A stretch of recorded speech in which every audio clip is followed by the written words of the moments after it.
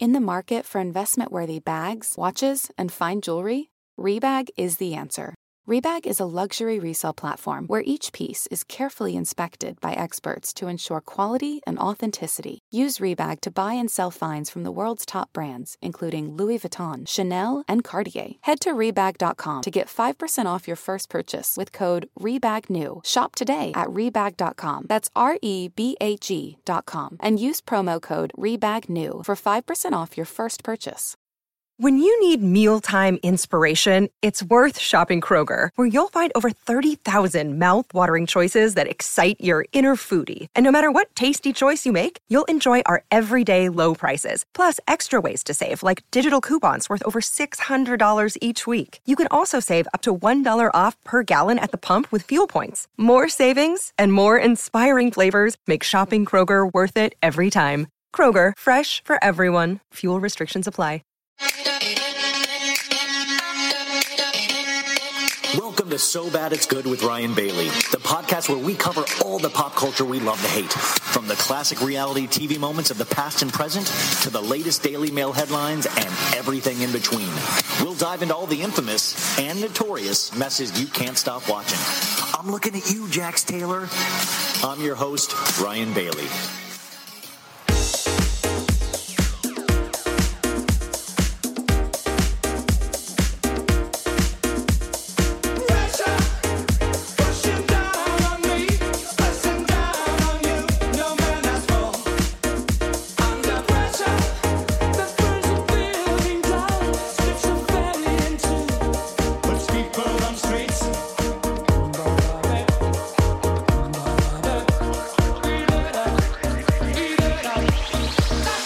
It's the terror of knowing what this world is about. Watching some good friends screaming, let me out. Your tomorrow gets me higher. Pressure on people on streets.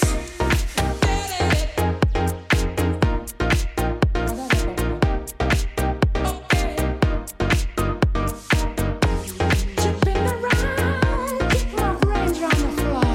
Feels like a days, it never rains, but it pours. It's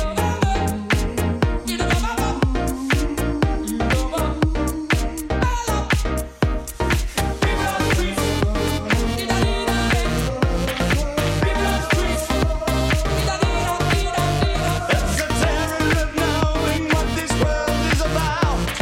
Watching some good friends screaming, let me out. Tomorrow gets me high. Pressure on people on streets.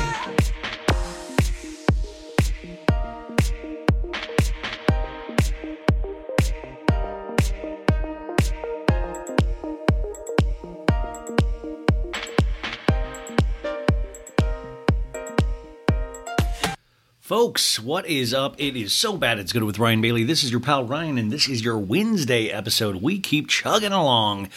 Listen, I want you to listen to this podcast. Of course, I want you to listen to all my podcasts, but I would be remiss if I didn't bring up another podcast today. And that, of course, is, I didn't even know Howie Mandel had a podcast. I brought this up yesterday, but it wasn't some weird April Fool's Day joke that was 2 weeks late. Tom Sandoval gave his first sit-down interview with Howie Mandel. Of course, I mean, you know, hard-hitting, and it was exactly what I thought it would be. You know, it would be super funny if it wasn't so sad. I will say it even deepens the chasm, I think, between Tom and Bravo right now, because he revealed so many details. I can tell you he got a couple of them wrong, including trying to break up with Ariana on February 14th, Valentine's Day. I'll just start that off right there. He did not do that on that day. I don't know if he's gotten his dates confused, but he did not try to break up with Ariana on the 14th of February. Okay. Now, I'm going to do probably a full podcast breaking piece by piece down, but I want to give a couple of thoughts right up top. And by the way, we have this, God, what a perfect episode for today. We have a new friend to the show, Lauren Clayton, and she is an ex-forensic therapist.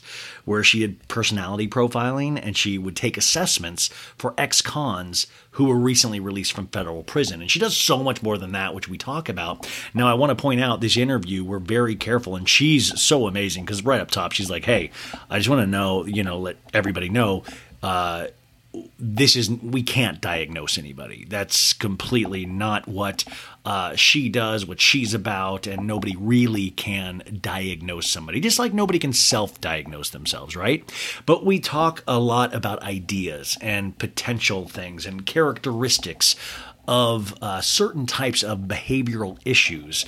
And I found it just so fascinating. I told you guys last week, I did this last week because I was starting to look for more of a language in how to talk about these people that, especially Sandoval, who I was just really disappointed in. I was trying to think of even in myself, like how do you forgive people like this? How do you, it's very interesting. And I feel weird for Tom in certain ways because you get this sense where he just can't let it go. He's so used to being liked that this feels like it has rocked his foundation. Not the breaking up with Ariana and not the relationship with Raquel. The fact that we all dislike him so much, I don't think he thought about that for a second. I really thought he thought people were going to be great with it. And I find that behavior just fascinating, but also sad and insane, right?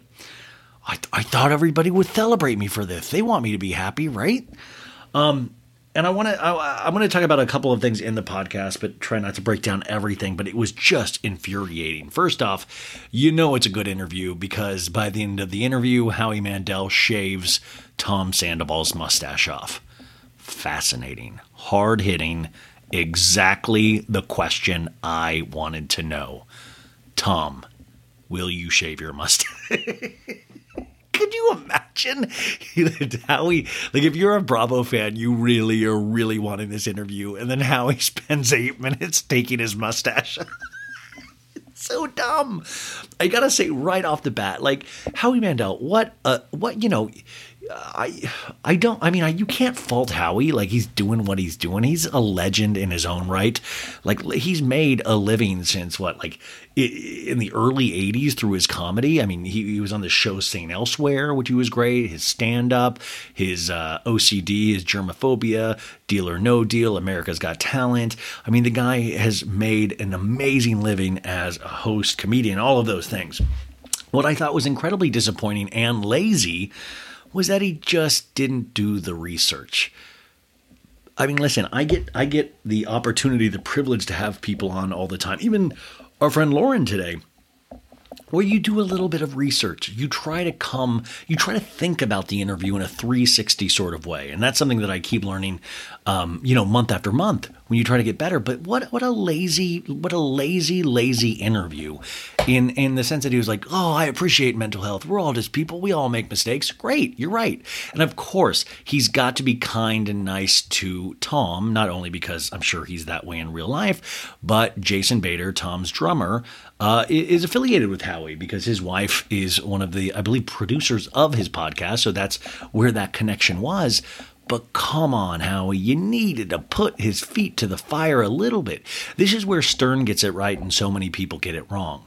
You can relate to somebody and also say, you did something wrong, man. You really did. And Howie had his daughter on the show with him, who it sounded like was a Vanderpump Rules fan. But even she, there were a couple of times of yeah, I agree with Ariana. But it was pushing of man, do you understand? Stop with me. Walk through this with me. Do you understand? Show me on the doll where you did wrong, Tom. Because I don't think he gets it at all. And it's so sad. And that kind of, I've walked away feeling sad for Tom more than angry because I was like, oh, this guy is going to be in a continual world of hurt for the next 6 months to a year because he doesn't really understand where the wrong part was. And believe me, there's so much wrong. So let me walk you through a couple of these things. By the way, the highlight was him shaving the mustache. But you would be like, God, there's so much to ask Tom. And Howie Howie was just like, I don't understand the hoopla. What's going on with I don't understand the big deal. We're all human. Okay, buddy. Like, literally, if I was Howie Mandel's wife, I would be scared shitless listening to this podcast. Be like, hey, Howie, what? You think everything's cool? Okay. So Tom mentions that he still loves and cares for Ariana. He also talked, he kind of gave us a timeline of how this all shook out. And that a year ago, he said he was 40 or nearing 40 and he wasn't happy with where he was, which, by the way, that's when you see the big egos on these guys. Because if I was Tom Sandoval, I would have been thrilled about where I was, because for most people in Los Angeles, with the dreams that he had, that I had, you don't really get. Even when I talk to Tom, that's like, do you realize how lucky you are? Do you realize that most people don't get to have the career that Tom has had? And I attributed that to his passion, but also a lot of luck. Right place, right time, working at the right bar, Lisa Vanderpump being a little thirsty and wanting some extra money besides Real Housewives of Beverly Hills, and her restaurant career. And that built Vanderpump Rules. And so he said he was just, feeling lost a little bit, which, by the way, there's 3 words that sum up all of this. It's midlife crisis. I think Tom thinks there is something super unique with what he is going through, and not kind of pulling out and looking macro at everything and going, a lot of dudes go through exactly what he's going through. A lot of dudes feel lost. You get middle age and you're like, wow, how do I transition? I mean, Kyle Cook is going to go through this potentially. And they get really lost, scared. I mean, I've been through that, of course. I mean, it happens. But then it's weird, because then it seems like instead of trying to work on the relationship he had, he found something new with Raquel, and that inspired him and made him feel again. And by the way, this is kind of the plot of American Beauty with Kevin Spacey, if you ever saw that movie, except that it's set in Los Angeles, and Tom and Ariana didn't have a daughter. They have a dog and a cat. So it's really bizarre, but he takes us through and even gives us that timeline. Like I told you, they hooked up after Guys Night, and we get finally confirmation from Tom Sandoval's mouth. Once again, sorry, Bravo. Tom has leaked everything, which I also thought was that. At this point, is anybody doing thinking over there? Is it Jason, the drummer? Like, who's thinking for Tom? I'm trying to, I feel like there's no thought going on, unless the thought was, since everything is so intense still, a month and a half in, maybe they were going to deflate by just giving all the information away. So we weren't ramped. So we had a little bit of time to adjust to it once we see the actual reunion. And I kept thinking, oh my God, they recorded this podcast Friday of this past week. That was 2 weeks after the reunion had been filmed. 2 weeks, and this is what he's learned in those 2 weeks, is what we heard on Howie Mandel's podcast. That does not bode well, because it does not seem like he's learned a lot yet at all. In fact, TMZ reported today, and I don't know who leaked this. Somebody said it was one of Tom's camp, and I was like, no, this makes him look even shittier. They had a photo of Tom and Raquel December 29th in St. Louis, where Tom is from, and it said his family did not want to meet with Raquel because they thought he was doing something wrong and not telling Ariana what was going on. And, Tom Sandoval's parents, yes, he was doing something wrong. You are very right. But this dude has a picture posing in front of a St. Louis landmark, and he's all doing his pose that I've seen him do 5 billion times, on top of the world. And it's like, dude, you are a sick fuck. You are a sick fuck. And I have a feeling that was leaked to try to pull away from any sympathy Tom might have gotten from this Howie Mandel interview. But that's the part, is that he fully integrated Raquel into his life, this secret life that he was really proud of. And he took great lengths, even though he blames Ariana in the Howie Mandel interview, going, I was very open with it. I guess she just wasn't noticing. I was FaceTiming with Raquel all the time. I guess she just put blinders onto it. Well, you know what it is. Women. Stupid, right? These women out there, I tell you, dumb as rocks. This guy was waving his dick in every different direction, and Ariana just didn't have the smarts to pick up on it. I tried to get cut multiple times. Okay, so he says that. There was also a part where Howie was like, well, the daughter was like, well, did you throw Schwartz into this and made him kiss Raquel at Sheena's wedding to cover up for your thing because he admitted it happened at boys' night, so it had already taken place by the time they got to Sheena's wedding? And he goes, no, I was proud. I was like, Raquel's a great girl. Schwartz is the go for it, And I still find that so flimsy and so weirdly unbelievable. But you guys, it's sick, man. They hooked up in a car outside of Ariana's house when Ariana was home. He also says, I don't know if this was the same night, that they made out in the patio with the little fire pit I've told you guys about it they have in the backyard there. He spent like 30 minutes explaining what he did to this fire pit when I was there last January. And and by the way, they have cameras out there, and I messaged with Logan, Ariana's best friend. He was like, "Yep, they sure do have cameras back there." So this was so brazen. Like, imagine Ariana sleeping upstairs, and he's doing this. And remember, boys' night was like, if we're to go by the show's timeline, was a couple days after she had to put Charlotte, her dog, down. I don't care if you are going through 5 billion midlife crises. Don't be disgusting, dude. Guess what? It's fun to kiss other people. It's exciting, right? Yeah, touching private parts, super fun. Makes you feel alive. But come on, you built something 9 years, over 9 years, and this is the respect?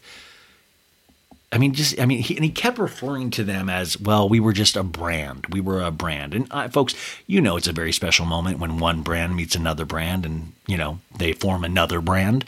But he kept talking about Ariana as the brand. That him and Ariana were a brand. We were a team, but we were mainly a brand. And that's fine if you want to talk about it that way, dude. If that's how you have now come to the conclusion that that's what you were. He's like, everybody called us mom and dad. They looked up to us. We took care of everybody. And they did in a lot of ways. But now I find that more self-serving than anything on Tom's part. So he kept referring to her as a brand. He kept saying, I still love Ariana. Yeah, all of this shit. And he just was he was talking about going to therapy. And he was going to therapy, it sounded like, just to be able to get the courage or the balls to break up with Ariana. And then he started doing couples counseling with Ariana, which usually couples counseling means there's a chance at working it out. Now, I want to share with you guys, I went to couples counseling with my ex when we were trying to work things out. And I remember there was just one thing where it was just like, I just realized it was one of the hardest. I remember sitting on a Saturday afternoon with this therapist, a relationship therapist, a couples counselor, and just realizing that we had been through so many sessions. We had tried all of these things and just realizing I can't do this. It was one of the worst feelings I've ever had in my life. One of the worst feelings I've ever had in my life was sitting there. I will always remember sitting there. I'll always remember like the light coming out of the slatted shades on the wall, thinking it was like a Saturday and realizing, what the hell do I do after this? And it was just painful. But I did go to those therapy sessions thinking that maybe there was a chance. I wasn't doing it to be like, see, you tell her that I don't want to ever be back here again. Like, it was ridiculous. But it sounds like he was using that as some kind of escape plan because he had already decided that he wanted out of that relationship. So this therapist, and I'm curious if the therapist and the couples counselor were the same therapist. Usually they're not supposed to be. I had a separate therapist and a separate relationship therapist because, that would just be polluting the thing if you're double dipping. And this person was Tom's therapist and also a couples counselor because Tom's therapist knew that he was cheating with Raquel already. Which, by the way, Tom's therapist, we need to get her or him on season 11 pronto. So anyways, he was also asked, did you plan on breaking up with Ariana after the reunion? Did you have a plan? Because on Watch What Happens Live, Schwartz said to Andy that he had a plan for breaking up with her. And Sandoval was like, no, I wasn't going to do it after the reunion. I was going to do it in therapy. I was going to do it in the therapy session. And I was like, whoa, like I don't know if there's rules, but I was always kind of like, don't do that here. You know, this isn't a place where you're supposed to break it off. This is a place where you're come to realize what your feelings are and be able to verbalize those feelings through language that your therapist helps you learn in a lot of ways. By the way, I don't even know. This is a super serious episode, you guys. Sorry. But I just thought that was so weird. And it just then kind of locked me into, oh, he was really trying to do the protection of this therapist. He also said that Ariana had, he would say, oh, yeah, one time I brought up the idea, what if we split up? What would you like, walk with me, will you? Let's do some make believe. What if we broke up? What would you do? And Ariana said, oh, I would quit the show. I wouldn't do the reunion. I would sell the house and I would move away. And then Tom was like, but she hasn't done any of those things. No shit, dipshit. You handled this so badly and so poorly. And he's like, yeah, Ariana's really blowing up right now. And I'm so happy for her. Dude, I've psychologically messed with her for potentially the rest of her life with any partner she ever has, but I'm very excited. She's getting a lot of positive buzz right now. Really frustrating shit to hear. Really frustrating. And I can't imagine if Ariana listened to this or heard clips, and I'm sure she has, it's just, dude, just sit, man. Sit for a couple months and really think about what you did. Think about what made you do this. And he's like, it's two separate things. The breakup and the affair. Those are two separate things. And I'm like, no, they aren't, dipshit. Like, Howie, where are you, bro? It's not. Like, I know he's wanting to make the relationship a separate thing so he can tell Raquel, like, this is something special. But it's the same thing. He got busted. That caused the breakup, blah, blah, blah. And there were just so many stupid little moments that I'll go over with you on a separate episode. I'll probably make that part 1 on Friday and part 2 the recap because I want to go through it. I want to play clips of it. I want you guys to feel what I felt was just insane rage, but also sadness. I think this guy will not understand for a very long time what he did. And I think he's so used to being looked at as a good guy that I think he's potentially focused on the fact that all of a sudden he's not. Also, Howie, how dare you make fun of the TMZ interviewer? He was like, this guy, this guy out there asking you, and you clearly explained to him, hindsight is 20/20 and he doesn't get it, which is Josh, my favorite TMZ interviewer. He's like, okay, Tom, okay, so like, are you saying hindsight is 20? Which, Howie, when you're doing like a really feeble interview, you really don't have a lot of right to like make fun of another interviewer, even if it is Josh from TMZ. Like, you just kind of have lost the right. But like, listen, Howie got that interview. Howie is friends with those people, and he can't be a dick. He can't be, but it would have been refreshing and probably a little helpful for Tom in the long run if he had been held to his feet to the fire a little bit, right? I'm trying to think. There's so many things that I want to talk about with this interview, and that's why it's going to be a separate one, because I want to get into this interview, which talks all about behavior. And I think behavior is what we should be looking at, what we should be studying. And I think in this interview, there's a lot of laughs, but I learned a lot. I thought Lauren was just amazing. I'm going to put her information for her website up there. If you're interested, I was interested. I'm sure I'm interested. I was like, man, I want to actually use your services. I need to understand myself so I don't become a Tom Sandoval and start a band at some point.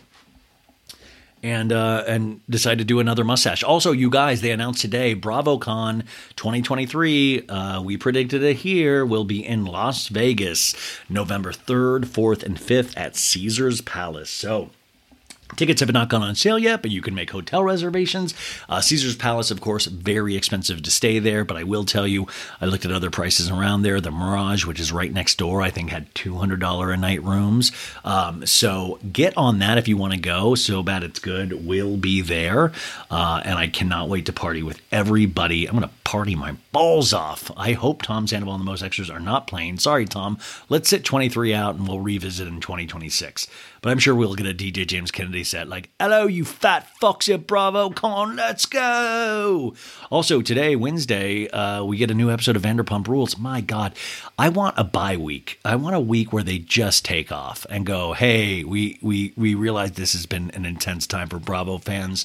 We're going to sit this one out and we're just going to air Chris Lee Knows Best. We're just going to air Chris Lee Knows Best. And that's, just enjoy the week. Hold your loved ones close. Don't worry. I know there's so much more to talk about with Tom. We will get to that on Friday's episode as I try to ponder more of the ridiculousness. I will say that I did reach out to Ariana and we shared some exchanges because I had a couple of like suggestions I had mentioned on yesterday's show that I wanted, and I did. But I will say this: what I like about Ariana and what I always find to be true, not just now, is that she does have a good head on her shoulders. And also, Tom brought up multiple times her mental health and his own mental health. He was depressed, but Ariana.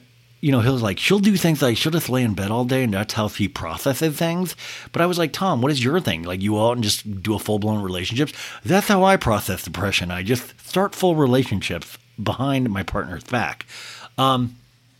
So he talks about her mental, but I will say, even in talking to Ariana, she's got a good head on her shoulders, and I'm really excited for what is to come because I think she is doing everything right. And I don't mean that in that she's being strategic, but I think she understands don't do things like I'll go on Howie Mandel. Like, don't do things like that. And I think I'm very excited to see what is to come. And I think there will be a couple of things that are very exciting, and we'll be covering all of that on So Bad It's Good. Okay, let's just get into this, because it's time. And also, it's Tuesday, April 11th here in Arizona. And my birthday's April 25th. Don't worry, you don't have to get me anything unless it's nice. No. But seeing that we got various health things happening right now, we're going to celebrate my birthday with my family tonight. And we're going to do that tonight. And so I'm looking forward to spending some time and seeing my niece and nephew and all of that stuff. And I hope you guys are having a good week. How are you? I'm so rude. I didn't even ask you that at the beginning of the show like I usually do. But I hope you're having and by the way, it's hot as balls here in Arizona. It's like 100 degrees here already. Like, it was nice and cool when I got here a week and a half ago, and now it's like hot as balls. It's a perfect segue into our guest. No, if you guys like this show, and I hope you do, please leave it a 5-star review on Apple Podcasts and Spotify. Remember, we're on YouTube as well. That's a newer thing. Go subscribe over there. Go watch all the videos. It's a lot of fun. Maritza and I are having a lot of fun putting those videos up. Her graphics are killing it over there. And I will talk to you on Thursday, I believe, and then a double episode on Friday. But here is our guest. Our mutual friend Mindy put us in touch, and I'm so glad she did. I think she is truly, truly amazing. And I always really geek out on people that can put a language to things that I don't have. They can say, these are my feelings. Like, what is the language? Like, explain behavior to me, or what is your experience with behavior? And I thought this was a really interesting discussion that kind of is a little left of center of how we use, like I say, I always shoot from the hip. I'm angry a lot of the times in regards to Scandoval. And I thought this was just a really interesting conversation. I'm so excited to hear what you guys think about it as well. So, okay. I will talk to you on Thursday. Here she is, Lauren Clayton.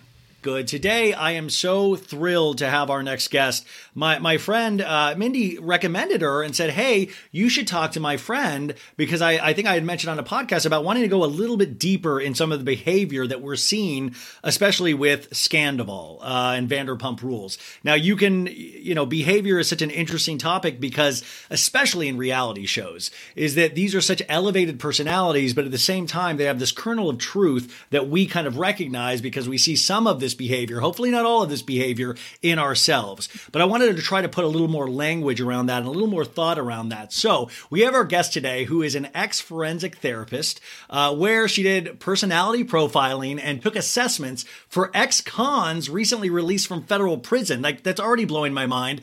Her interest is in neuroscience, neuroplasticity, and epigenetics, which led her to establishing her private practice in 2010, where she coaches executives and celebrities as an executive leadership coach and integrative health coach. I literally already need to hire her myself. But her passion is helping her clients upgrade and optimize their psychological, emotional, and physical health, as well as improve and thrive in their relationships and career, which I think Tom Sandoval needs now more than ever. But I just wanted to welcome to the show Lauren Clayton. Lauren, thank you so much for being here. Ryan, thank you so much for having me. Listen, I want you on a reality show now. Like, this is, I mean, that is, I mean, the history that goes into that. I mean, I'm going to jump into all of this. I made her watch Vanderpump Rules this season, even though she's like you're a Housewives fan yourself, right? You've watched Housewives for a long time. I took a sabbatical. I did start watching Housewives of Beverly Hills again, and I like Vanderpump Rules, so it was great to catch up.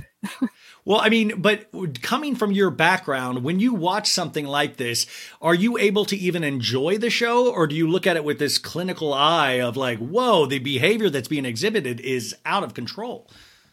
Both. I mean, it's not that it's out of control. I'm just like, they're on their journey, and there's a lot of different things going on. And before I get all into that, I'm going to use the personality disorders and profiling kind of framework, but in no way, this is for entertainment purposes only. In no way am I diagnosing anyone or anything like that. That is something I've learned in the last month, is that I cannot diagnose anybody. If I say Tom Sandoval is a narcissist, that's not meaning I'm diagnosing them. It's just a pattern of behavior for me reading the internet, which is not the place to diagnose anybody. I can't, and you are a professional and you still can't diagnose somebody. So that is something that that's such an important thing. Thank you for thinking of that up top. I guess let's start with you a little bit before we get into the Vanderpump of it all. Tell us how you even came into this career. Like, I mean, how do you even study for this? How do you even know you're interested in this? What is your background? Yeah, it kind of found me. I thought I wanted to be a family therapist, and the forensic psychology was one of my last internships, and it was just a really good internship, and I thought it would look good on my resume, and I just really ended up enjoying these people. Especially, I worked with people that were convicted for drug-related offenses. So, I mean, a lot of them came out of prison. They're like, Miss Lauren, I'm just an entrepreneur. If you could show me how to sell something legally and make money, I'm down. And so I really enjoy. It was just a very good experience and helped me so much. But and this kind of goes along with the personality disorders thing that we're talking about. I'm not a super big fan of traditional therapy. I don't think it's good. I think like the DSM is great framework for like all the personality disorders to conceptualize things, especially if you're a victim of narcissistic abuse, like understanding where it comes from. But pigeonholing people and coming from a place of you're this and you're this illness, I don't think it's the best opportunity for growth, which is why I started my coaching practice. I wanted a more integrative, holistic approach. Which that's more of the neuroscience, neuroplasticity, all of that stuff, which is, I mean, how do you recognize that you're good at something like this? How do you how does something like this actually is, I think I have a calling for this. Does what you do now, does it feel like a calling? Oh, it absolutely feels like a calling. And all I know is that I love the transformation process. I love when people, especially when people are kind of at their rock bottom moment and they're like, this needs to change. I work with imposter syndrome. Lauren, I'm here. I'm right here right now. This is my rock bottom moment. Let's use me. We can diagnose me. Sorry, you talk about imposter syndrome, which already I was like, that's me. Yes. Oh, well, good. I'll talk about that more. I just released a program for imposter syndrome, but I really think it's a spiritual journey, because it's kind of like, okay, here's my gifts, skills, talents, and abilities, but all this, whatever is holding me back, we all have that. And watching people move through that and transform and be able to optimize their life, live their highest and best, whatever that means for them. I love that process. So yes, I do feel like it's like my calling. I always think about people repeating patterns in their lives. Like we all do it in a small scale. And we also do it in a much larger scale in terms of relationships and things like that. And in fact, you could even say Tom Sandoval is doing a little bit of this right now. But is there, I've read so many different things about, minuscule change can happen, but a person can't really change in the course of their lives because they're going to keep going back and hitting the same note. Do you disagree with that? I do. I mean, have you I would had, imagine you would have to, yeah. I think it's about your willingness, right? The only person that can change somebody is you. So if you have the willingness, yes, you'll change. And does that process suck at times? Yes, it very much sucks. And it's very easy to just go back into your old comfortable behavior patterns where you kind of got what you wanted out of it. But of course, I feel like people can change if they want to, and if they have the willingness, and if they're willing to do the hard work. And that's why it takes rock bottom moments sometimes where it's like everything has to shatter, everything has to fall apart. You have to get humiliated on a reality TV show, whatever, like things like that have to happen. Yeah, by the way, that's really what we're potentially dealing with here. But it also so much of it involves the ego. And especially when you're on a reality television show, a lot of these people, their egos are in hyperdrive. Like they are at such a, I don't want to say a godlike power, but like celebrity culture and things like that kind of, we're all talking about them. That's a very powerful thing. But you have to almost break an ego to like start over and try to rebuild.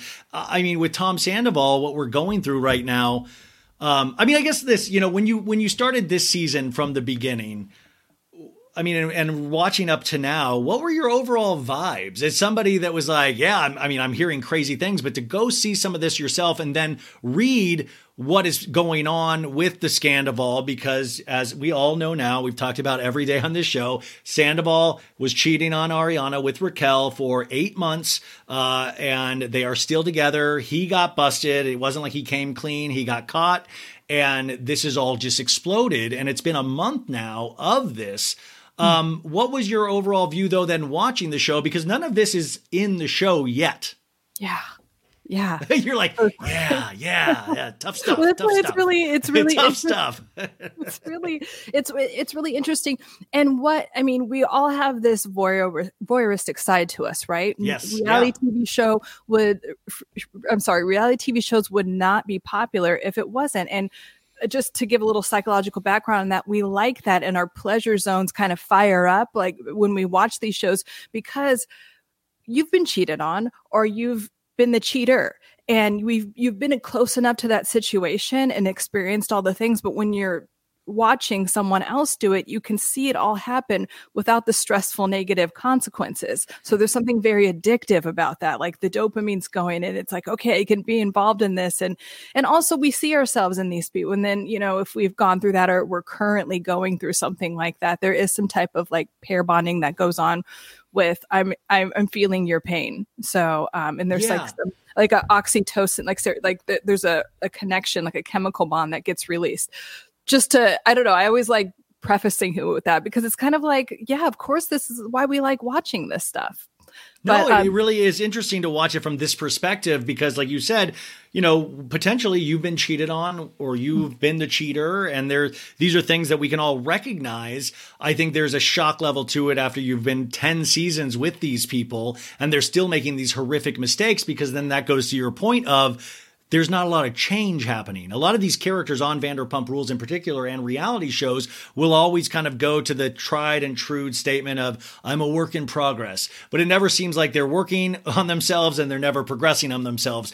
But this was wild because with Tom Sandoval, he was somebody that I think we all kind of believed in, that he wasn't one of the dog guys. He was, he wanted his little weird side projects with his band, but he truly was in love with this girl from what we saw on television. But see, I think that was a red flag, especially how they showed it this season. Like all this stuff's going on, you're stressed out, and when you're, I mean, opening a restaurant, I used to be a waitress and a host, so I know that it's stressful. So if you got a moment to yourself, why wouldn't you spend it with your partner instead of, oh, I need to have my creative outlet? Like, go fucking paint something with your girl. Like, why are you going off and abandoning your business partner and your girlfriend to go start a band when everything else is going on? There's a lack of responsibility for other relationships. It's like, I'm stressed out, I'm going to start a band and kind of like abandon this, and then I'm going to come back and it's all about my needs. And so a lot of I like that. You're right. There's a very much my needs to it. You're exactly right. Yeah. And there's just kind of like my needs, this is the hierarchy, and then everything else is kind of secondary. But the bar, it's like, okay, how is that going to help me? And then with the Ariana and the whole scandal, it's kind of like, well, what ego strokes were, getting met from that situation? Or the ego strokes not getting met that would actually create you doing something potentially with another woman. Absolutely. And I do think so. There is some, and again, this is just framework to understand things. There is some narcissistic and like sociopathic tendencies within that Sandoval situation, because, and by narcissistic, I mean just focused on yourself, or what could also be called like antisocial behavior, like the deceitfulness and the just like the compulsive lying. I'm gonna actually pull it up because it's like to not, so people are like, like just paraphrase, disregard for other people's needs, like the manipulation, just like what we would like an overarching like shadiness, to not use a clinical term, is like some of the antisocial behavior that Sandoval is exhibiting in this situation.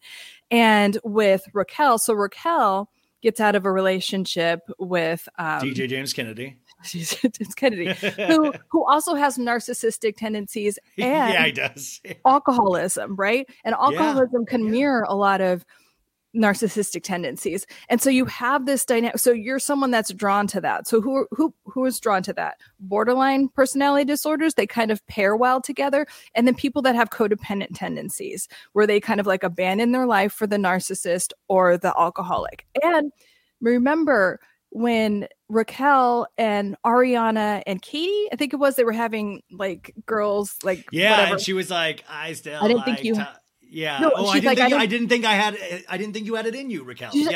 And then Raquel goes, I don't even know who I am anymore. Yeah, because when you get out of a relationship like that, you've abandoned your needs so much that you really don't know who you are, because it's been all about the alcoholic or the narcissist, and like amalgamated, mixed with the fact that Raquel has some borderline tendencies, like black and white, like I'm going to be seductive, and like I'm going to, so it's kind of like I'm in pain, I'm hurting, so I'm going to not care about what's going on with it or who I'm going to hurt to get my like ego needs met, because that seemed like a really traumatic breakup. It did seem like a traumatic breakup, which I still don't fully know the ins and outs. And I think we're finding as we keep going. And it's, because it's interesting too. I always say with all these other characters now in retrospect, taking this moral high ground when they all each have their individual big issues that they are now ignoring so they can put all their hate on Sandoval and Raquel, which is interesting. But yeah, Raquel we see as a very lost person and dealing with DJ James Kennedy and other situations of her past. But then in going to Tom Sandoval, who is another, like I said, we're not diagnosing, but has narcissistic tendencies. Mm-hmm. Wouldn't that just be falling in the same pattern, but with a more positive person? Folks, summer is just around the corner, so it's time to say goodbye to those jackets and sweaters and hello to shorts and tees. Now, I wanted to update my wardrobe for the long haul without spending a fortune, and luckily, I found Quince. Now, I have a lineup of timeless pieces I want that will keep me looking fresh year after year. I got a pair of tan shorts. I got a pair of green shorts. I cannot wait to style these for summer, and I gotta tell you, the quality is great, because Quince has all the seasonal must-haves, like 100% European linen shirts from $30, performance polos, and versatile flow knit activewear. The best part? All Quince items are priced 50 to 80% less than similar brands. Quince cuts out the cost of the middleman by partnering directly with top factories and passes that savings on to us. And Quince only works with factories that use safe, ethical, and responsible manufacturing practices and premium fabrics and finishes, so you can feel good about what you're wearing on every level. So upgrade your wardrobe. Go to quince.com/sobad for free shipping on your order and 365-day returns. That's QUINCE.com/sobad to get free shipping and 365-day returns. Quince.com/sobad. Tired of not being able to get a hold of anyone when you have questions about your credit card? With 24/7 US-based live customer service from Discover, everyone has the option to talk to a real person anytime, day or night. Yeah, you heard that right.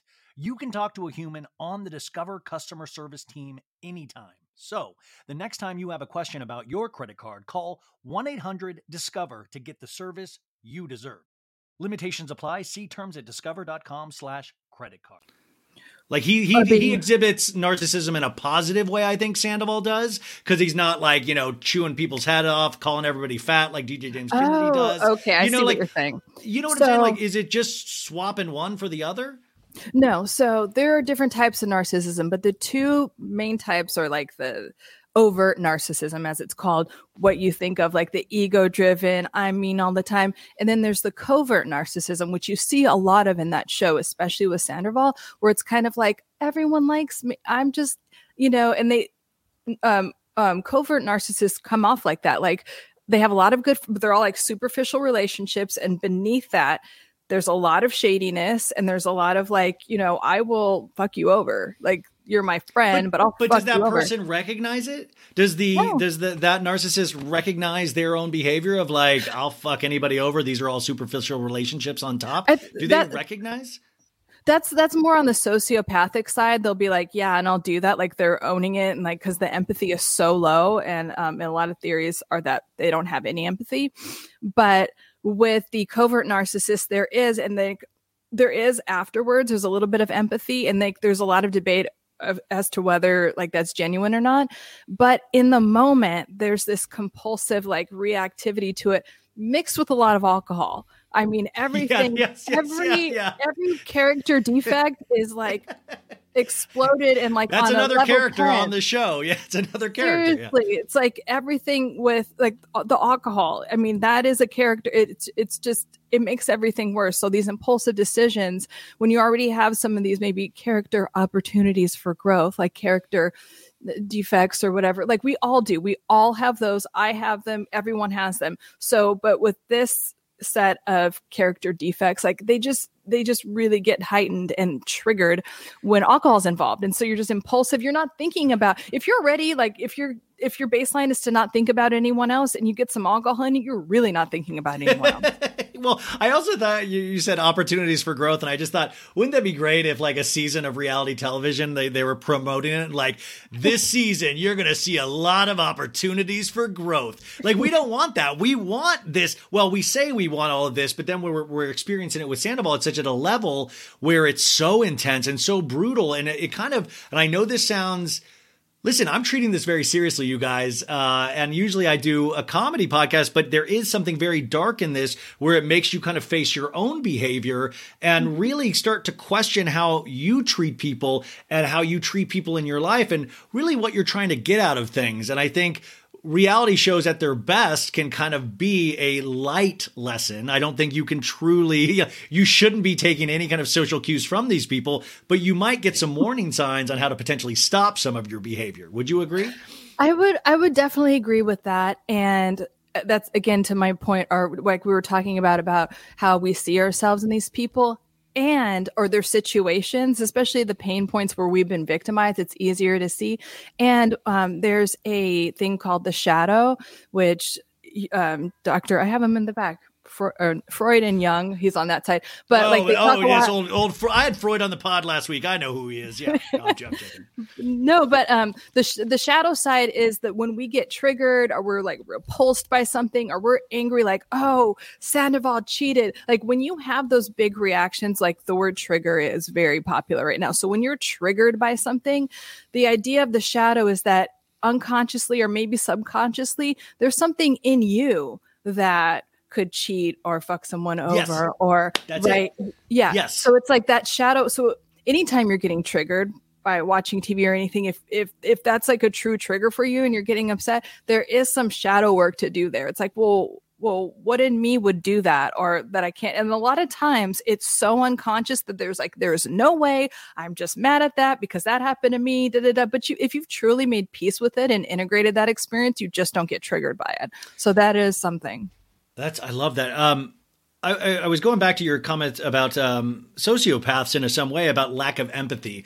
And I think as a human being, one of the greatest strengths we have, I mean, I guess you could consider it a weakness too, but is the caring about other people. I mean, like, listen, we even care about these reality TV stars. That's why we're talking about them all the time. That's why you're listening to this right now is you know, as humans, isn't that how do you teach somebody to care? How does somebody literally have zero empathy? And what does a human go through, in your opinion, where they start to not care about these people that they profess love to and are in long-term relationships with? What is the potential thought process that goes into, whether it be a shadow life, but just this intense hurt that they're going to cause? Do they just block that out completely and just go towards carnal pleasure? Or like, what is the thought process for some of these things that are horrible? Yeah. So there's a lot of unintegrated shadow work there. And sociopath, any of the personality disorders, so narcissism, borderline, histrionic, antisocial, and sociopath, like it's called cluster B of, and you look it up, it's actually super interesting. But all of that those are trauma responses. So you're not born a narcissist or any of these things. And it's a sliding scale. We all have a little bit of, like, they're just ways, they're defense structures, right?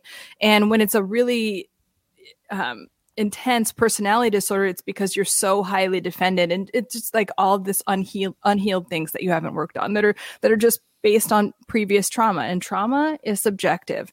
A lot of people that are like, I grew up so great and da-da-da. Well, then why are all your relationships fucked up and like you're cheating? You know what I mean? Maybe it wasn't. Maybe there's some things that it's okay that your parents weren't perfect or whatever. So it's just unintegrated and unhealed trauma that, sometimes some of this stuff happens to us when we're pre-verbal and we're, our parents were fighting, and as like babies, and, we absorb a lot from the time that we're born, which is, kind of intense to think about.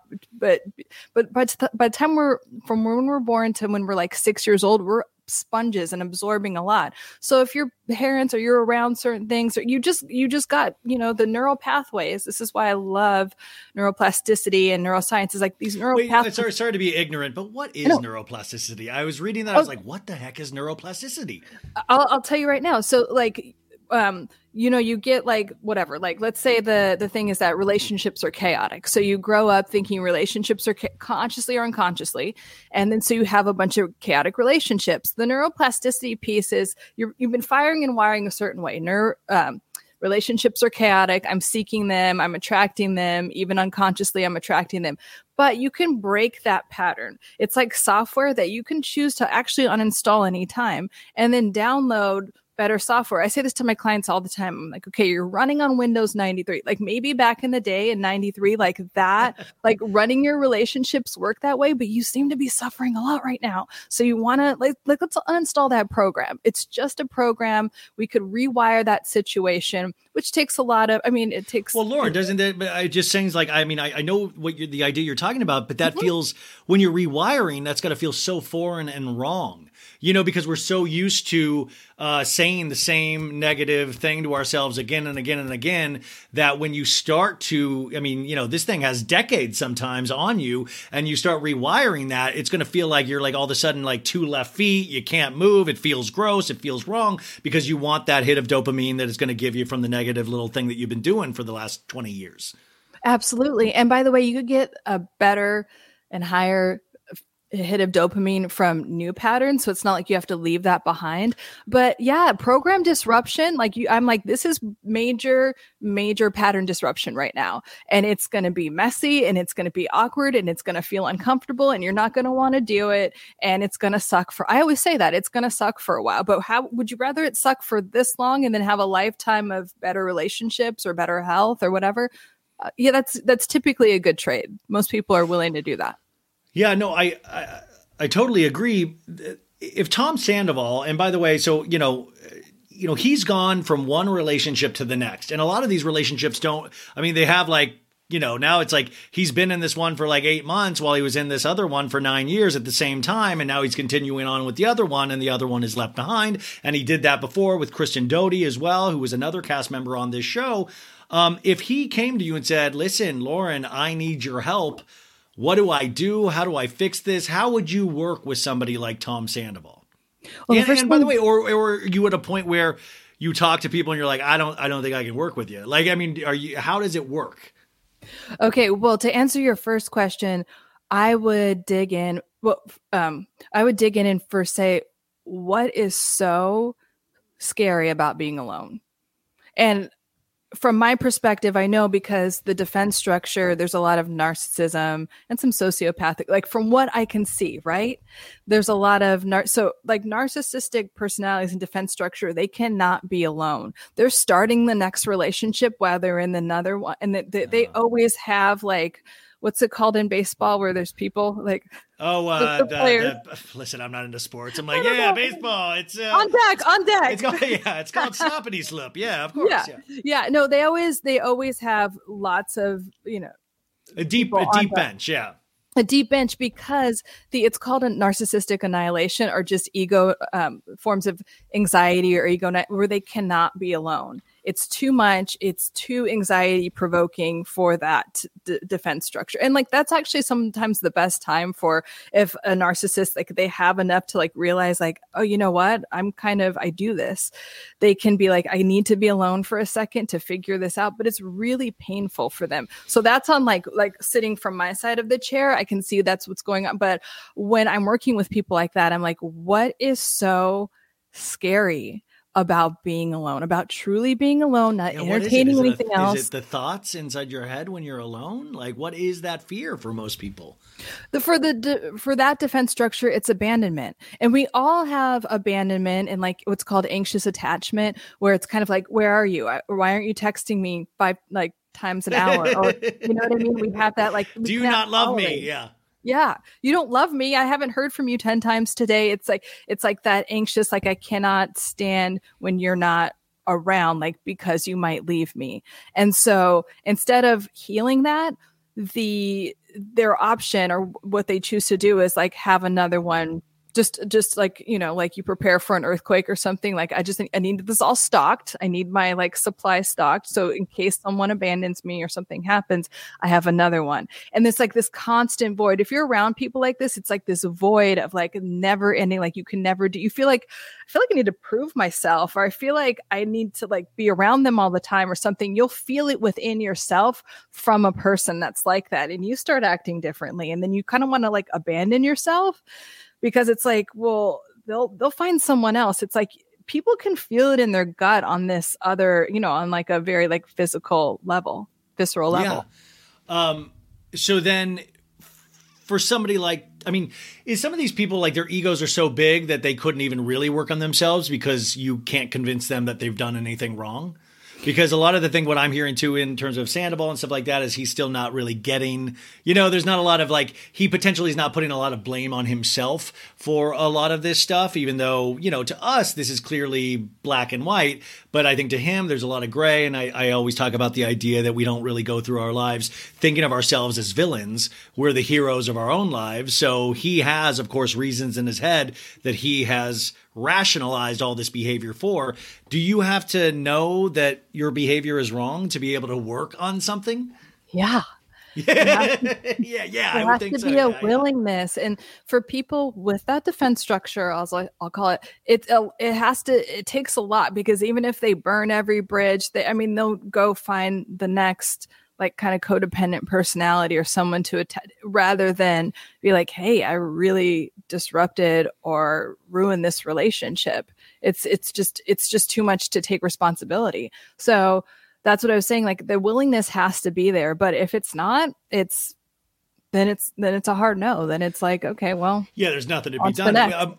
We were also talking about the potential idea of him. He didn't purposely get caught, but he was being very lazy in protecting the secret towards the end, supposedly, where he was almost doing this stuff to get caught because he couldn't face an actual real life conversation with somebody that he was in a relationship for 9 years with. He couldn't be honest with this other person. So the other thought is, okay, I'm just going to get caught and force her hand in doing this. And a lot of guys, I've heard a lot of my female friends talk about that, this idea of, they can't do this. So they'll make the partner do it because, they don't have the balls to do that. We see that with Tom Schwartz in Vanderpump Rules, who is his partner, is that he seems very, not just lazy, but also there's a fear of hurting people's feelings, of saying what he needs. And he would rather just be the aw shucks good guy and not really get his feet dirty.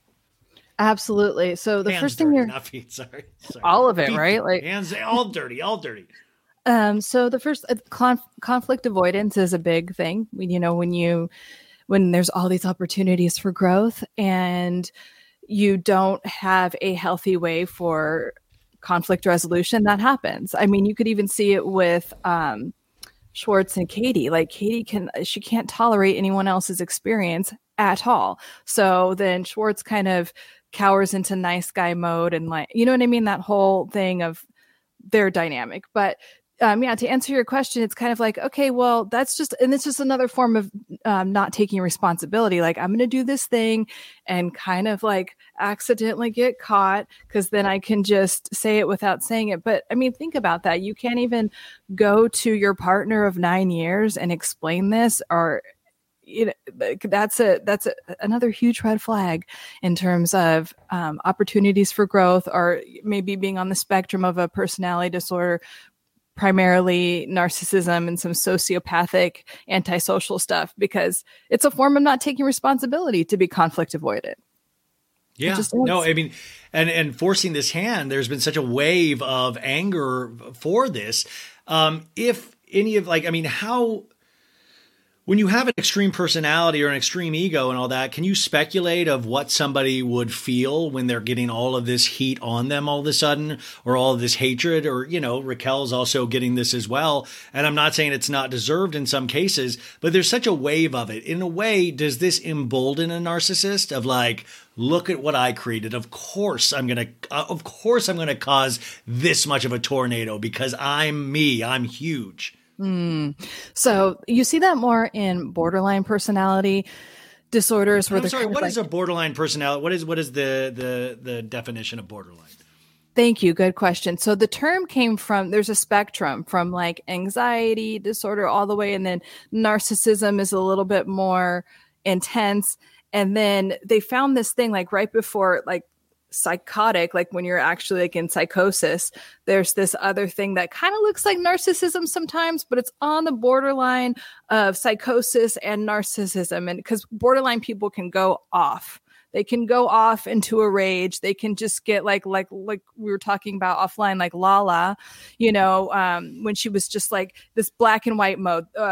Borderline people think in black and white terms. So she's like, you're either with me, like telling Schwartz, like it's this or that. It's black or white. Yeah. It's like, it's not a healthy way to think in black and white terms. But so when they think in black and white terms, and if you don't agree with them, they can go into that psychotic kind of rage mode.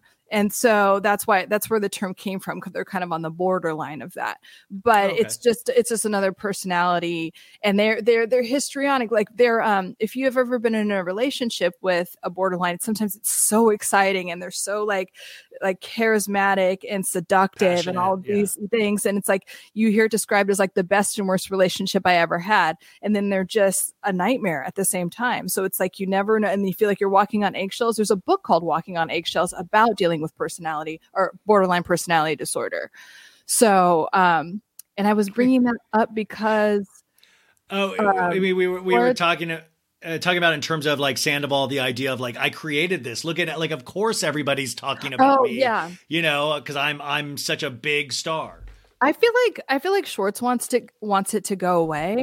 I think I could see more of that. Yeah, I see more of that in Raquel. Like, look at this fire I created behind me. Like, you really see that, even though all that we see on the show is this kind of not a perpetual victim, but you know, if this hadn't have come out, we always say this would have been an underdog story where you would have rooted for her potentially. But you're saying that you sometimes see a little bit more, well, because she's finally learning to stand up for herself. She's out of this relationship. She's saying, I don't know who I am. I don't know, you know, like it's that thought of like you're lost in your 20s and you're trying to find your way. And there's some underdog qualities to that because Lala is yelling at her all the time. And Lala looks like, geez, Lala, calm down. She's like, and you don't think of Raquel as a true threat, or at least I don't when I used to view her, but you're saying, what do you see? I see. I mean, it feels like Kaiser Soze to me. Like, really? You're going to actually remember? I'm just kind of like, no, I got your number.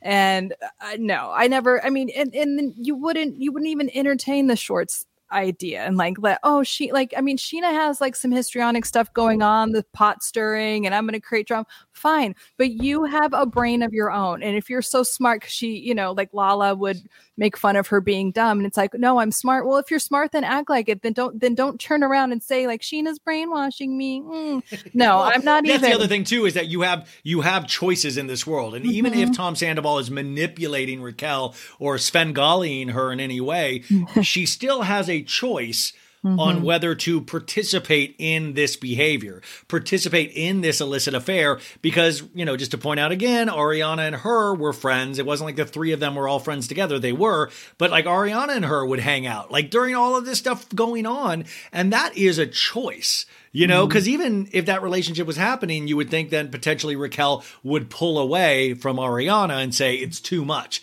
It's too hurtful for me. I can't deal with that. But she kept being around her.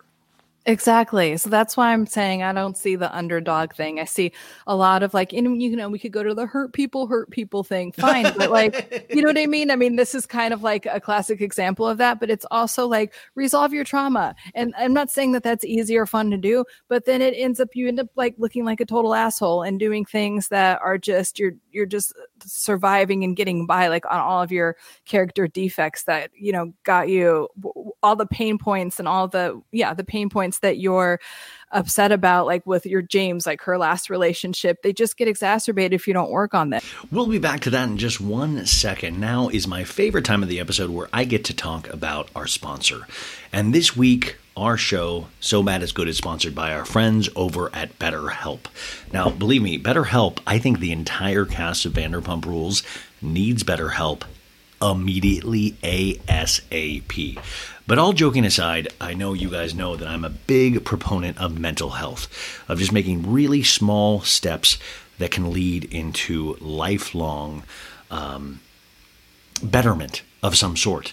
They want me to talk about in this ad, they usually tell you kind of directions to go. And they asked me a question of, talk about a time that I've learned something new about myself. And what was that experience like for me, and how did it change my life? Now, I will tell you that I did see a therapist right before the pandemic. I was talking to a therapist. It was post-divorce, and I have a real hard time with confidence, which is insane. And a lot of people don't actually sometimes believe that, but I do. And through therapy, it was this wild thing where this amazing lady kind of started to try to get me to understand that these negative thought patterns that I have built up over decades could potentially be not true. That my own mind could be lying to myself, right? I mean, that is like the end of The Sixth Sense when he realizes he hasn't been alive the whole time. You're like, what? Wait, what? You're saying that I could potentially be that my mind is potentially against me sometimes? And it blew me away. But it also changed my life in a lot of ways. And it also led me to do this show. Honestly, it gave me the confidence to do this show. But in that, you also have to be very honest in talking about mental health, is that it's a daily struggle. You have to go out and do the things that are going to give you the best shot of happiness, or not even happiness, of just getting through life, which can be so difficult, right? And that, like I said, includes working out for me, taking vitamins, talking to a therapist. There are so many things that go into that, and you have to do that day after day, week after week. But getting to know yourself can be a lifelong process, especially because we're always growing and changing. I change week to week, unfortunately, not just my waist side. Hey-oh, dad joke. But you know what I'm saying? We really do. You have to keep on top of those changes. And that's where therapy really comes in. It's all about deepening your self-awareness and understanding, because sometimes we don't know what we want or why we react the way we do until we talk through things. I mean, that's the other thing, is that I can have a billion thoughts going on in my mind at one time. And I can think, all of these things about all of these thoughts going on. But until I speak it out loud to somebody else, do I realize that a good 83% of those things are completely nonsense. It helps you hone in on the things that actually matter. Now, BetterHelp connects you with a licensed therapist who can take you on that journey of self-discovery from wherever you are. I have fully benefited from therapy. Period. And I expect to benefit from it my entire life. But it is like the gym. You're going to not want to go. You're going to not want to do this. That's just how we are wired. Ignore those thoughts. Listen to this, or at least try this. So if you're thinking of starting therapy, give BetterHelp a try. It's entirely online. It even takes that out of it. You don't even have to drive there anymore. It's designed to be convenient, flexible, and suited to your schedule. All you have to do is fill out a brief questionnaire to get matched with a licensed therapist and switch therapists anytime for no additional charge, because that's a big thing as well. Because sometimes finding the right therapist is like finding the right pair of jeans. Unless you're at Old Navy, everything looks great there. But no, all joking aside, discover your potential with BetterHelp. Visit BetterHelp.com/SoBad today to get 10% off your first month. That's BetterHelp, HELP.com/SoBad. I'm really proud that they are a sponsor, because I really, really personally do believe in therapy. But give it a shot. It always helps the show, but I think at the end of the day, it could really, really help you in the long run. And now back to the show. Now you're in the situation where, you are victimized again, or now you victimized a lot of people, because it's like you're just perpetuating the pattern in a different way. Yeah. Ariana, it's very interesting and how this is played out and how we'll see it play out. But in your, in terms of recommendations of like when somebody's been betrayed so hard like this, where it's got to be shocking. You talk about the Kaiser Soze moment and Usual Suspects of just like, holy shit. And she was directly in that with not only her boyfriend of 9 years, who they share a house together, pets together, but her new friend Raquel, who she's been to bat for time and time again. How does she go about ever trusting anybody in her life ever again? And this doesn't even have to do with reality television, but like, I would be looking over my shoulder nonstop of like, if that can be done to me in my own house, and I wasn't fully aware of it, that would like, how does somebody work on that? Well, I think that and I have a lot of clients like come in hot, like when having gone through a situation just like this, where kind of the world comes crumbling down. And I really felt for her. Not only that, talk about an immense amount of grief all at once. And then Charlotte, her dog, like the real love of her life. Like that was so sad. And so it's just and too then her much. grandma passes away in a couple episodes from now that we haven't seen yet. God, and this was all going on. Well, and I think that's one of the excuses he uses, where he's like, I couldn't do it. Well, all this stuff was going on. I couldn't do that to her. But it's like, but you'll keep an affair going behind her back, which is potentially going to hurt her even more when it's revealed. Right. And then she was with you being loyal when all the chaos from the restaurant and you were doing your thing with the band. And she, from what we know, she wasn't cheating on him. So, but that's just an excuse. Like people will use Lauren, what's your favorite Tom Sandoval and the Most Extra song? What's your favorite? No, Jack. None of the Is that your type of music? Is that your Towards style his of mom. music, Lauren? That was kind of funny, but yeah, to answer your question, and you know what, I honestly, and I'm not religious, but I am spiritual, and I do think that when I always ask my clients what their spiritual orientation is, not their religion, but because I do think that life will fucking hand you a bunch of shit all at once. Like that's a lot of grief to have at once, but that is a very, very like intense spring cleaning of like, hey, you're going to grieve some things. You're going to get rid of a lot of stuff that's not serving you. And I mean, she's on that movie or whatever. Yeah, so she's on a Lifetime. So many cool know, things are happening, but it's this opportunity that life is making you change. And I was thinking about this idea of like, yeah, in a sense that like this sucks that it happened, but in a sense, Sandoval was a huge block for her. Yeah. Is that now she's actually maybe able to be who exactly she should be, but the human heart doesn't really think in terms of that. Like we don't go around going, well, thank God this happened, so now I can really grow. Like we don't think about that at first because we are wrapped up in grief and shock and sadness. And, just speaking of somebody that's been through divorce in my past, it's something that hits you at a lot of different times.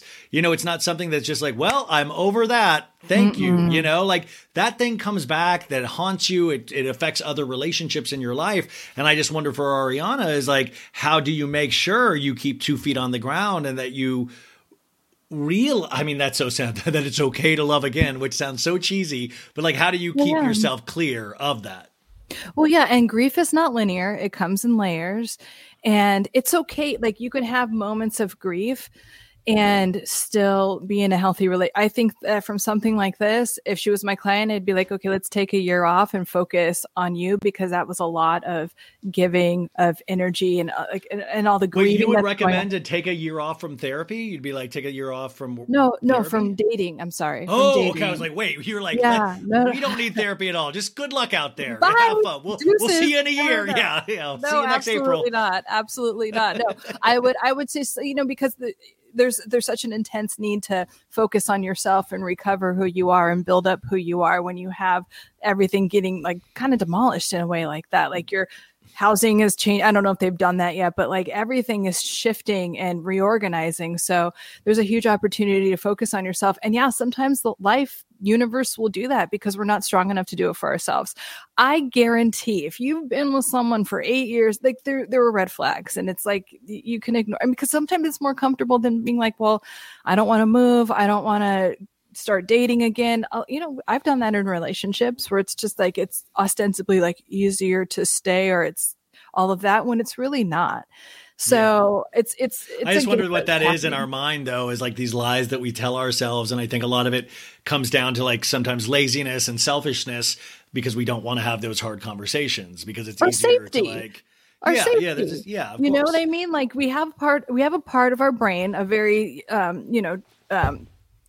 where the breathing and everything is associated, our heartbeat, the limbic system of our brain, that just wants to keep us safe. And that's where fears come from. Like, and so a lot of times our fears are not even real, or if we face them, it's like, oh, that's not even a big deal. But yeah, a lot of times we stay in holding patterns that don't serve us because we want to feel safe. And it's like, well, if we change, like change is scary, or I don't know if I could do that alone. We all have the opportunities for growth in that way. Yeah. Watching Vanderpump Rules this season, though, are there other things that you've taken away? Because I think you watched a lot of episodes at once, or like over a weekend or stuff like that. Are there other things that stand out to you going through or watching it? Is there anything of like, oh, wow, like that's this or that's that? And then even to open up larger after that, I know you are a fan of the Housewives. I was just curious of some of your favorite characters on these reality shows, not Vanderpump Rules. Okay, well, to answer your first part, again, like with the grieving of relationships, and that's such a big thing, like the human experience does not, or like in our heart, speaking of like being in your heart, we do not like breakups. They're very, threatening to the ego, and it can be a devastating experience. And then for someone that going on to, or back to James, who has, he seems like he's an alcoholic to me and has some, very salient narcissistic personality traits. They don't do breakups well. again, jumping right into another relationship, just like Sandoval, and like, oh, this is the love of my life. Trying to, and a very like, you're so beautiful, Ali. Oh, your clavicle, it's so amazing, Ali. Like just so effusive in their every scene is touching her, like petting her. It's very interesting. Well, and then she's just being used. I think Lala is the one that says that, like, she could be anyone. You're just like basically using. I think she says that at the Lisa threw a little bridal shower for Sheena, I think that's when she like because like James was all drunk and acting up, and so but that's true. It's just kind of like, I can't tolerate this, and my ego is very wounded right now from you dumping me, so I'm going to get someone else immediately, rub it in your face, and literally try to numb out with this new girl, just like, you know, because I can't tolerate my feelings of grief. And I'm not saying, like, grief is a hard feeling to move through and process. And it takes a community of people, and it also takes like really being okay, like tolerating. I mean, and like all addiction. It also takes not being on a reality show, I bet. Like it's probably not the best. It's probably not the best to be on a reality show when you're moving through these really intense things. Probably not. It's probably not a good idea to always be drunk. Like, and I mean, we know that like that helps too. But like, you know, alcohol in any form of numbing out, it's just an inability to tolerate the present moment, which James really has a hard time doing. I mean, he, you know, every time he sees Raquel, which is like interesting, you know, but he's just like all triggered. And I think kind of Raquel a little bit gets off on that. But, and then. Yeah, I mean, he really is. It keeps coming up of like, how obsessed he is with this. And even when the Sandoval stuff broke, which we have not seen yet in the new episodes that'll come out at the end of the season, he online was like literally losing his mind. And I just kept thinking, what about Ali, who's around James right now going like, why are you, I mean, like, this is bad, obviously, but you're in a relationship with me, not her anymore. So why is that? You know, I would think as somebody in a relationship with, you know, I would think I would be a little hurt potentially. A little. And I mean, and I feel like in the last episode, Allie's getting sick of it.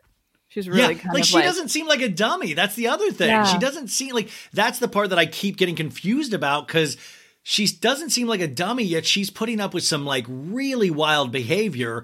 And I just wonder what's that all about too. When somebody feels like they know better, they're even speaking to it in Talking Heads on the show. Mm-hmm. And she's like kind of making little jokes about it, that I'm like, what is that thing that's keeping her there then, when this pattern of behavior keeps repeating itself with him? Well, I think that there's a couple of things at play. When you meet someone like a narcissistic type or someone that has like an intense personality, they're so fun at first. They're so charming. They're so like engaging and magnetic. And so you get, and you know, you're in love with that and you want that back. You're like, where's that guy? Bring him back. Yeah. And it's like, that's not really what's going on. And then all this pain and, you know, character defects show up. And then the other thing is, like, she's on a reality show. She's on a reality TV show. I mean, she could bow out right now, but like, I mean, she has that option, and maybe she doesn't want to. I don't know. Yeah, we don't know. I mean, hopefully everybody's there for the right reasons, as they say in the Bachelor franchise. Really?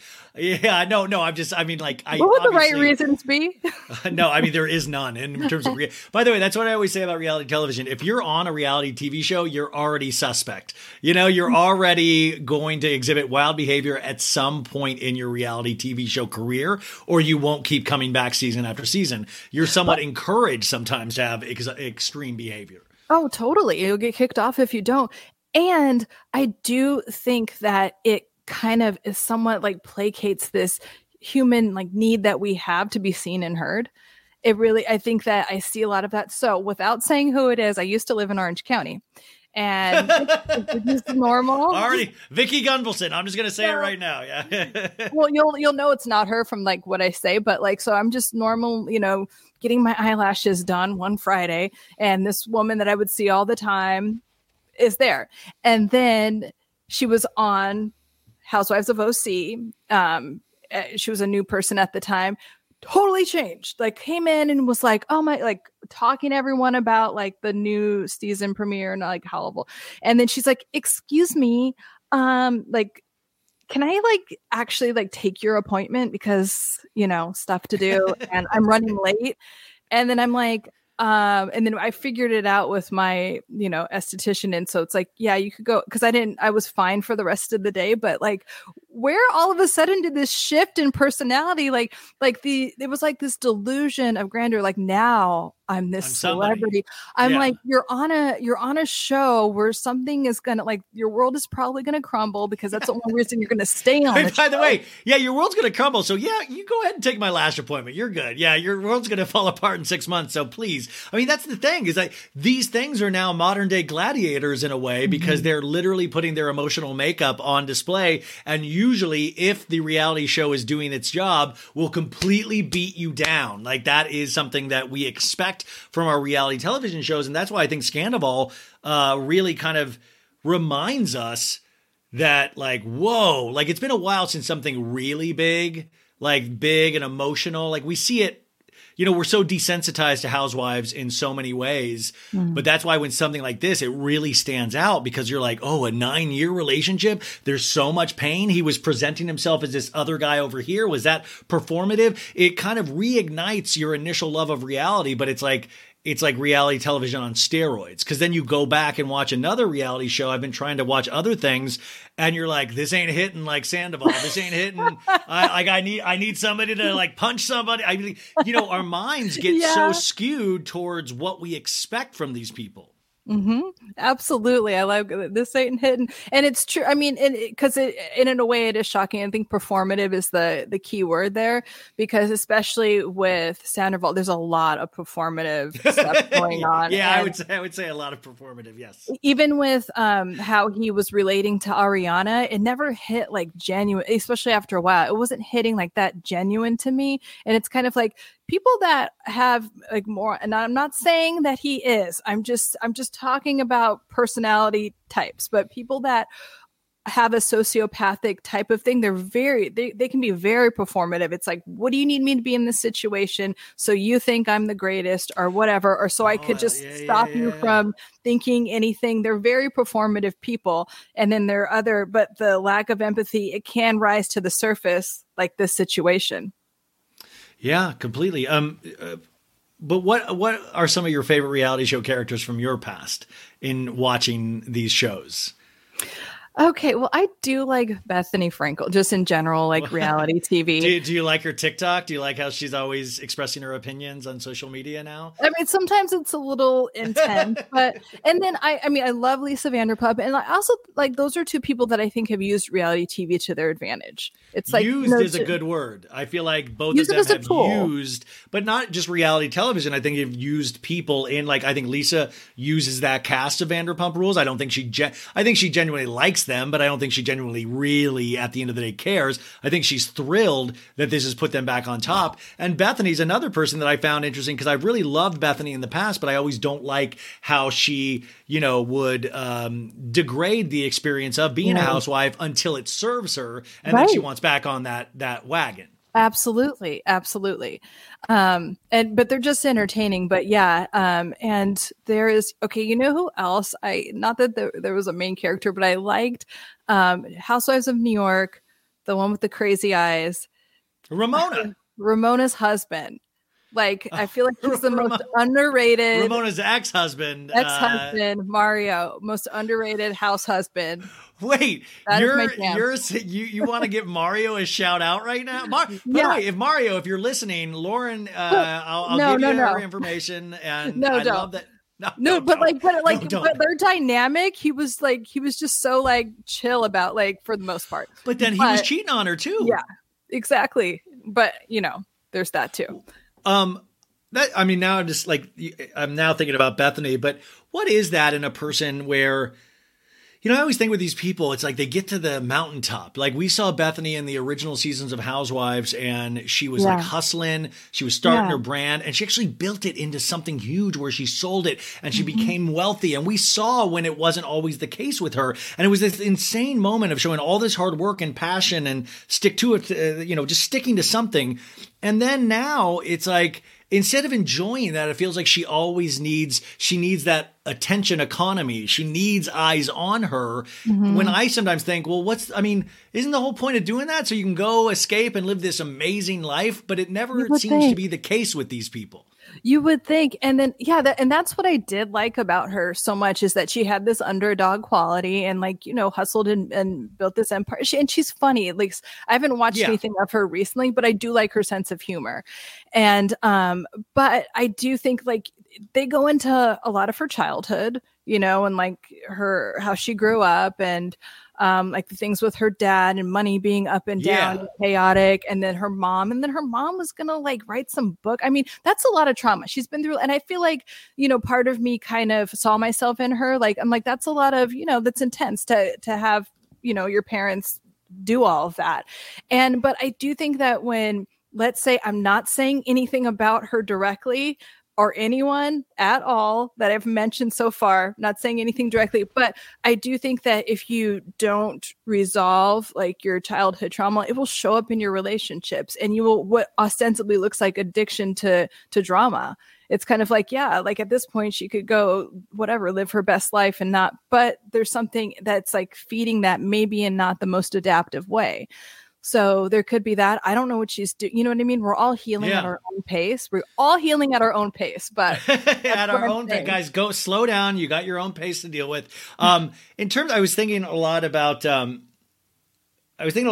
and women because just of this situation. I mean, we always think about men and women regardless, but in your work, what do you know, like the key differences between men and women? I know that's such a broad question, but I keep thinking about like these personalities, especially on reality television shows that keep popping up, these certain types of personalities or these certain types of behavior that men do and certain types of behavior that women do. And we see these kind of highlighted on these shows. Is there anything that pops to mind when I say that? Well, I always talk in terms of, and because I talk in terms of masculine and feminine, especially if I'm dealing with like a gay couple. And I'm like, because there's a masculine energy and a feminine energy. Sometimes it's true with like heterosexual couples, like the typical masculine qualities the woman has and vice versa. But like, what do you specifically mean? Or what do you observe? What is it about what is it about men that seems like it's the same pattern? We got Schwartz cheating in the past. We got Sandoval. I mean, Schwartz, I keep talking about like he mentioned in the earlier show of like, oh, I don't know about dating. It would feel like cheating on Katie, even though we're divorced. And I'm like, but you actually did cheat on Katie. So why did it seems like something that you were really adept at. Like, why would it feel weird? It's like you got Kyle Cook on Summer House. You had Mario on Real Housewives of New York. You have all of these men that tend to just go to. I'm just trying to think about what it is about men that really think of themselves in certain situations where women seem to. Not saying that women don't cheat. I'm definitely not saying that, but I'm saying it seems to be more rare than all of the examples of men. I'm just trying to understand the differences of that. I mean, I'm not sure if there's been studies, but it just seems like do women take into account men's feelings more than men take into account women's feelings? I know, by the way, if you're listening at home and rolling your eyes, I'm sorry. I'm trying to learn, folks. No. And by the way, men cheat just as much as women, or women cheat just as much as men. And there's new studies coming out that women cheat more. And it's just they're better at it. Is that what you're? They just don't get caught.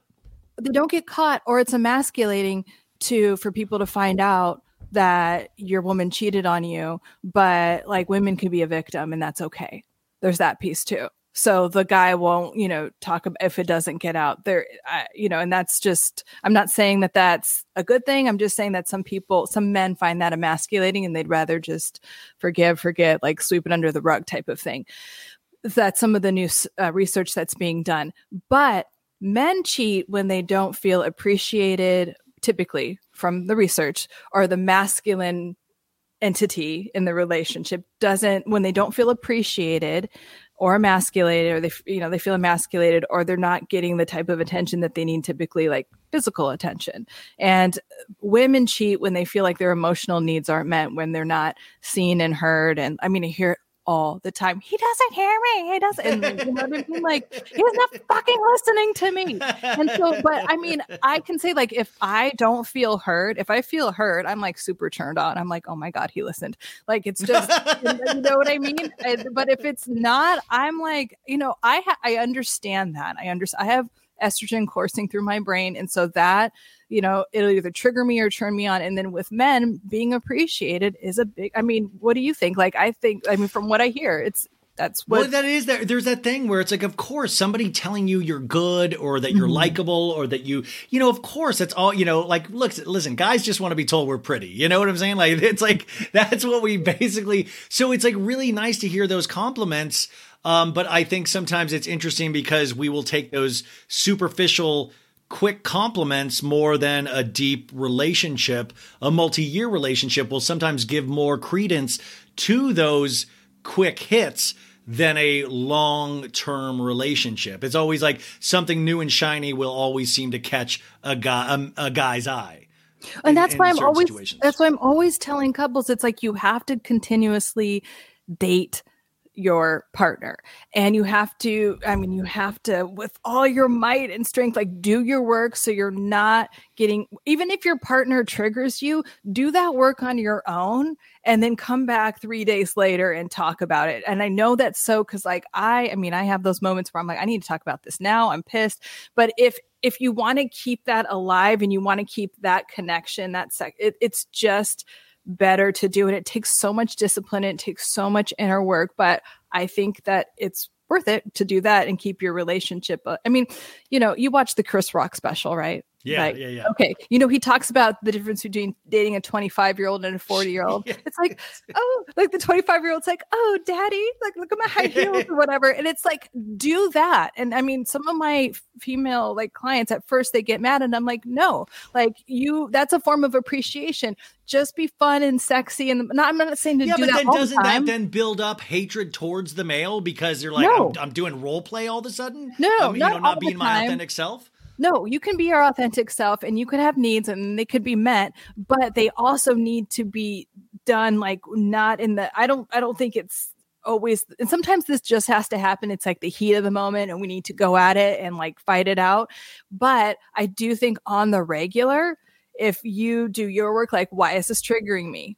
Why? And if it's something that's triggering you, it's from the past. Like if it's hysterical, it's historical. It's from the past. It's like, it's there for you to do, like, because if your partner isn't doing it, someone else will. But our partner is a mirror for us in a lot of ways of like unhealed trauma. So it's like, work on yourself first and do that work, like have a little bit of pause and then be like, hey, you know what? Can we talk right now? It's not a big deal, but that actually hurt my feelings or whatever it did. Yeah, it's complete. Yeah, you're right. It's just very. When do you know it's okay? Well, I always think like, even with Tom, there must have been a moment where Tom knew that his relationship with Ariana wasn't working. He was already checked out completely and knew for him it was over. Or maybe not. Well, we'll find out, I guess, but it'll be interesting to find out. But most time when people get caught cheating, they end up begging to get their partners back. And that's not what that's not what's happening here. And I wonder, but that's what I mean. Like to him, the relationship's fine. Like I'm getting my ego. Yeah. Everything's good for me. You're basically on the way out, Ariana. And I'm doing my thing where I'm filtering someone in and using someone else. It's kind of like James is doing the same thing, but in a more like histrionic way. But it's the same thing. It's like, okay, I don't want to grieve. I don't have the ego tolerance to grieve a relationship or, admit I was wrong about anything. So what I'm going to do is like, let this kind of drift away. Ariana has to, if you're with someone for 9 years, you know what's going on and whatever. That's why I'm saying with her, like the universe did her a favor and is clearing a lot of stuff out. And if she's not seeing that right now, she will. But, and then with Tom, with Tom, what I'm saying is like, I think he's probably like, this is fine for me. I'm on to the next. And then, Raquel's releasing these statements like, I'm just going to work on myself and my self-care. I'm like, show me the work. Like, that's what, like, everybody says they're going to work on themselves, but I doubt sometimes any of these people are working on themselves. Like, that's what's great about reality television shows is they're always they're always telling us, not showing us. Mm-hmm. And like they'll always say they're doing the work and I'm doing the hard work. And then they're like, I always know that they're never doing the hard work. Jax Taylor was a prime example of that on Vanderpump Rules in older seasons. Also, I just wanted to, as we start winding down here, the there's a few, I remember going through like some of my most traumatic moments is that the body or the mind protects you in a way where looking back on it, I'm like, how did I get through that? Like, I don't think I was getting a couple hours of sleep at night. Like I was thinking about like some of these really traumatic events and going like, wow, I don't think I could deal with that now. But when you're in it, you just kind of go, your body and your mind protects you to kind of just keep moving. And it doesn't mean it's like fun or good like that, but like you're in a fugue state almost. Yeah, absolutely. And I mean, you don't want to constantly be in an adrenalized state and where cortisol levels are constantly spiked, but that is, fight and flight mode. Of the stress responses, we have fight, flight, fawn, and freeze. And so that's fight, flight mode. When you're fighting or flight, and then you're that adrenalized state, and that's what gets you through it. And then you look back and you're like, what the fuck, Yeah, no, I mean, it really is that looking back and going, wow. Listen, Lauren, this went way too quick. I'm already going to ask you back. I need to hear your Kardashian take. Oh my God, your Beverly Hills. This offline, Listen, will you come back? Because there's so much that this feels like it went 10 minutes. So Lauren, how do we find out more about you? Like, how do we find out? I mean, like, there's potentially some people in Los Angeles that might want to work with you and stuff. What do you recommend? Or how do we know when we have things to work on? I mean, I know we know, but like, why would we seek somebody like you out? If you want to thrive in every area of your life, if you want to work on your imposter syndrome, that's one of the things I specialize in, as I was talking about. But I love helping people, through the transformation process. And there's always something to work on. I always want to help people with the highest and best versions of themselves. And at any given moment, that looks different. So is it really gratifying for you? It's so gratifying. I love it. I love what I do. So, each day is got to be different too. Each day is every day. Challenge. Yeah. Oh, it's never the same, which I also love. But I'm at Mental Health Hacker on Instagram, and that's like my main platform. So there, and then my website is Lauren Clayton Total Health. But if you DM me, and especially if you say you're a friend of Ryan's, and I will get back to you for sure. Yeah, and you guys, I'll put all of that in the show notes, and I'm definitely gonna have Lauren back on again because this is just, to me, I'm like, I'm just like a kid in a candy store. I'm like, this is so great to be able to put language to some of these thoughts, and I know I can sometimes go at like kind of a cutting, humorous slant. So it's nice to class up the joint sometimes, basically. But anyways, Lauren, I really appreciate you being here. I hope you had a good time. I hope this was a good use of your time. Yes. And I look forward to having you back on again and again. So thank you so much. Thank you. I can't wait to be on again. Betches.